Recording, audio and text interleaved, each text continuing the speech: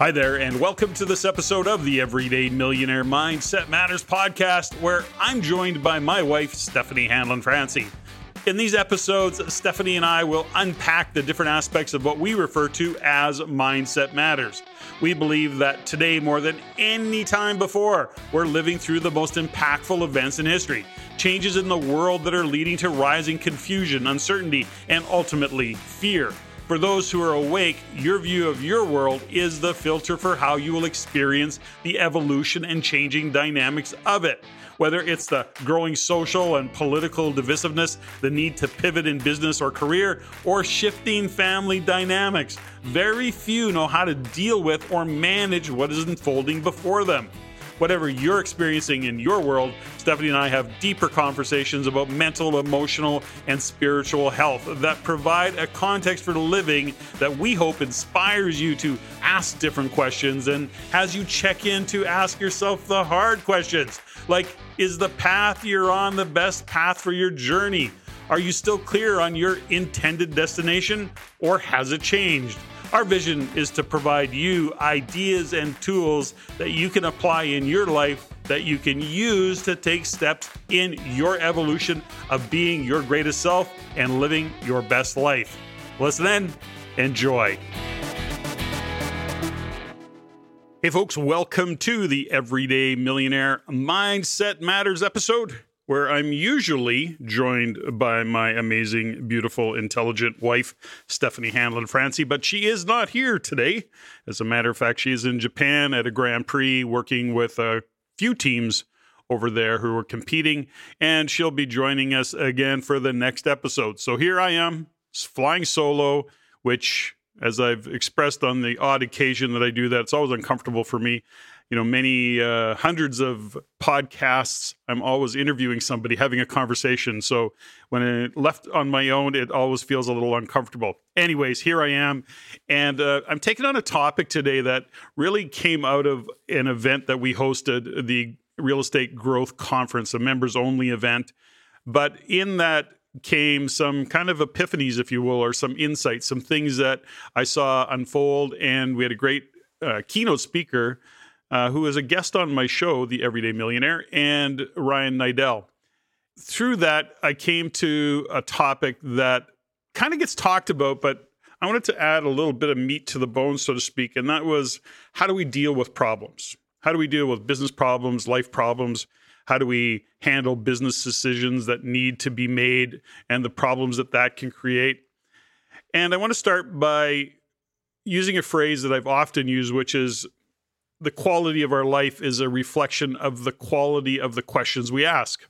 So we always need to be checking in and considering if we are asking ourselves the right questions.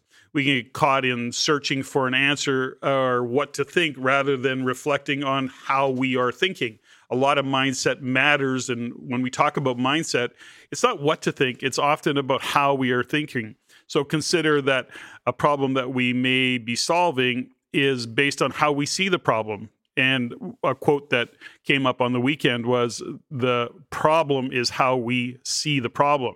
So until we change the narrative how we are seeing the problem, we may stay stuck in what to think rather than how to think. If we consider the problem is how we see the problem, we can shift actually to reflect and be aware of how we are thinking. Okay, so stay with me and I'll try and break this down a little deeper. First, we have to consider that there is an interesting dynamic, isn't there, of what we consider a problem. So for this conversation, I'll call some problems type A. So a type A problem, which are problems that we want to take on and we want to solve them. We're actually excited to solve these problems because we know that on the other side of solving the problem, there's going to be a reward. At some level, we've calculated that the reward is worth the time and the brain power and the energy and the actions we need to take to actually solve the problem. And we actually see it as an opportunity that solving the problem will actually create. Now, these are type A problems that are actually great problems to solve. It's how great products and services are created and how they're developed. So, for example, they solve a problem for others, and so they fill a gap. Many great businesses or entrepreneurs have been built by doing what? Well, solving problems. So you may be a real estate investor. You're actually solving a problem for someone which is actually to provide a place to live, a place for them to call home. That's a problem. You've solved it by being a rental housing provider. Stephanie and I own businesses, including the coaching that we provide, which is helping others solve problems. So we're actually filling a gap.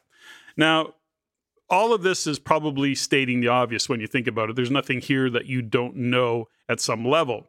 But as we go down the layers, it's really not enough to just fill the gap of demand. The next layers of problem solving then actually become of operations or HR and sales and marketing, and how do we deliver that product to generate the revenue we need to be profitable.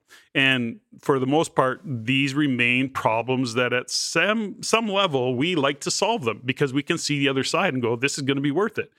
And as we break through the problems, we get to enjoy that reward. And whatever that reward is, whether it's financial or credibility, or perhaps it takes business to a next level, whatever it is for you. The point is there's a reward. And in general, we're willing to talk to others and seek guidance and seek coaching and mentorship because we really want to solve this problem. We stand on the shoulders of giants to solve this problem. We're committed to solving the problem because we see the reward on the other side. Now, that's a type A problem, and it's still very high level, but it's just to give you a context for what this particular discussion is about.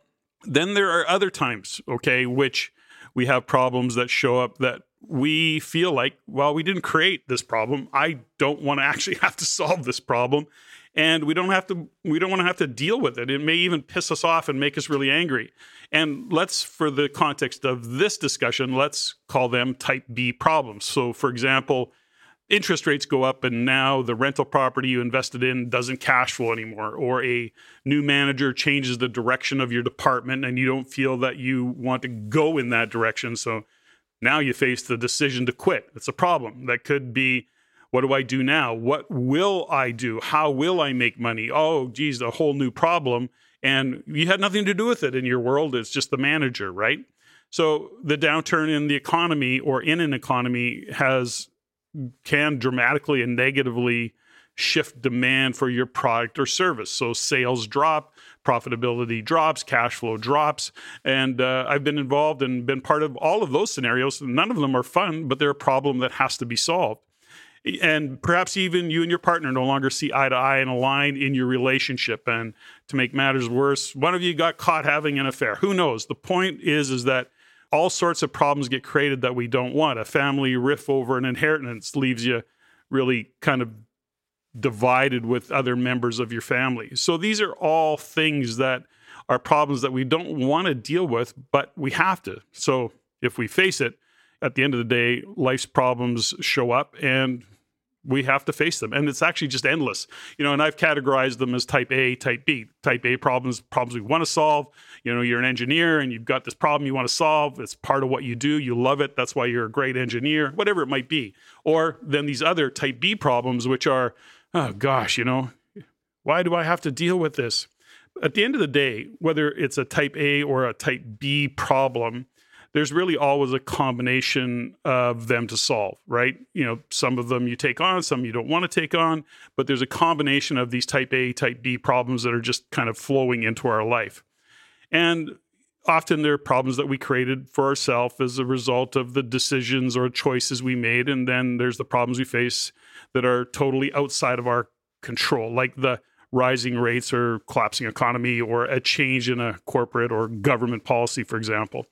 So as we go deeper into this conversation, and if you were to ask almost, for example, any entrepreneur or any member of a management team what they do, when given the time they need to think it through, they'll often conclude that their primary job is really just to solve problems. It's what they do for a living. I often say that's what I do for a living. If somebody asks me what I do for a living, I often say I'm a janitor because of all the keys that I carry. I'm joking. Anyways, I don't even know where that came from. I'll keep going. So when you ask them what they do for a living, I solve problems. And think about, the most successful entrepreneurs. I'll use, I don't know, an Elon Musk, Steve Jobs, Bill Gates. And I'd only mention them because they're recognizable names. But at the end of the day, what have they done and been brilliant at doing? Which is, they keep solving problems, and their success actually causes them type B problems. So you look at Musk, who takes over Twitter, for example. He buys Twitter, he goes in there, he starts solving problems, but then he becomes at the effect of that success, because now he's dealing with people coming at him, potential lawsuits, trolls, all of these things that are making wrong. Those are problems that he's having to deal with. So I'm just using it as an example because it's, kind of out there right now. And we look at these problems that, we create this business, which then creates a set of problems. And the whole thing around it is that problems just exist. It's what happens, and we have to deal with it. So all of this is to say that the better we become at solving problems, the more value we bring to the world, the more income we have, the opportunity to generate, for example, and the better the quality of the life that we can live. So let's go back, to where I started a minute ago. The problem is how we see the problems. So let's just break it down a little bit deeper.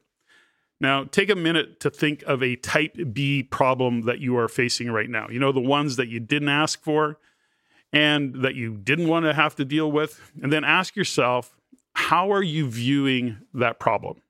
These type B problems. That's where I want to focus on this particular podcast. They're the ones that we don't want to deal with, the problems that seem to show up out of nowhere that we didn't seem to have anything to do with. And we need to ask ourselves, how am I thinking about this problem? Not what am I thinking, how am I thinking? And these are little distinctions that can really shift things, change the trajectory, actually, of how you look at what you're having to deal with. So at its most basic level, for example, are you able to get past the victimness, or are you stuck in the question of, why is this happening to me? Why did this have to happen to me? We've all been there. Or are you searching even for or looking for someone to blame, whether it's a person or you're blaming some circumstances and just bad luck? So in that, the first thing to notice is that these are actually redundant or rhetorical questions. Yet I've worked with clients who have been stuck in that question for the longest time. Now, I have in my life been stuck in those questions. Why did it have to happen to me? Why is this happening to me? That question actually doesn't get you anywhere unless you can come up with an answer to it really, really quickly. It just becomes redundant and rhetorical. You need to move on from that question. We actually need to shift to the reality that it has in fact happened, or it is in fact happening. And while it may feel right to ask the question, it's important to get past those kinds of questions really quickly, because they absolutely take us nowhere. They actually disconnect us from the possible solutions. Can we go back and ask ourselves, why did this happen to me? And get to, I did this or that. Yeah, it's great. But you need to deal with what is actually the reality of the situation. So we don't want to disconnect ourselves from the solution by staying in those redundant or rhetorical questions, because at some point you have to face that reality of the situation. And the quicker that you can get to that, the faster and easier it will be to get through it and actually come out the other side. So instead of it being in that, why is this happening to me question, why don't you start considering asking yourself different questions? What if you were to consider the role that you played in the problem? Not why is this happening to me? How did I create this? By asking where I am the source, or what I did to create the problem. And I'll get to that in a minute. Hold it. I'll go right there. So for example, what did I step over? What assumptions did I make? And what question did I miss asking, or what assumption did I make of an expectation that I had, but I didn't express? Stephanie and I often talk about assumptions and expectations. And anytime that you're operating on an unexpressed expectation and you're making assumptions, those are often that are what are the source of the problem, the lack of willingness to ask those tough questions. There's what am I ignoring and pretending not to know because you didn't want to have a courageous conversation. You didn't want to ask tougher, more detailed questions because It felt like confrontation, or maybe you didn't want to even hear the answer. So now you're left with the problem to solve. So let's go back to the reality that the problem is often how we see the problem, which means we need to perhaps step back and ask ourselves different questions. So is it your default to what to think, and can you actually shift it to the awareness of how you are thinking? So is the problem how you are dealing with the problem? In the book Extreme Ownership, written by Jocko Willink, it's a book that I talk about and recommend a lot because it's so powerful, is we can't go down a path of how we think. Or if we go down a path of how we think, we ask the question often and come to the realization as our life is a reflection of the decisions we make or the decisions we don't make. The questions we ask ourselves or others, or the question we don't ask, are what gives us the results, often the results that we don't want to have to deal with, those type B problems that we have to say. So like going to the gym and pushing our muscles to the extreme, that's actually what helps them grow. It's actually what helps them stay in shape. Even if you're not pushing them to extreme and getting stronger and building bigger muscles, going to the gym and working those muscles is what keeps them strong. Now, in that analogy, when we take on problems differently, when we actually work on problems and are willing to take them on and ask ourselves where we are responsible, where didn't we ask the right questions, where are we refusing or not wanting to ask the right questions.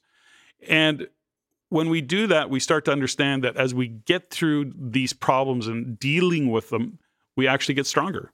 We come out the other side and we can put a win on the board and say, yeah, I got that.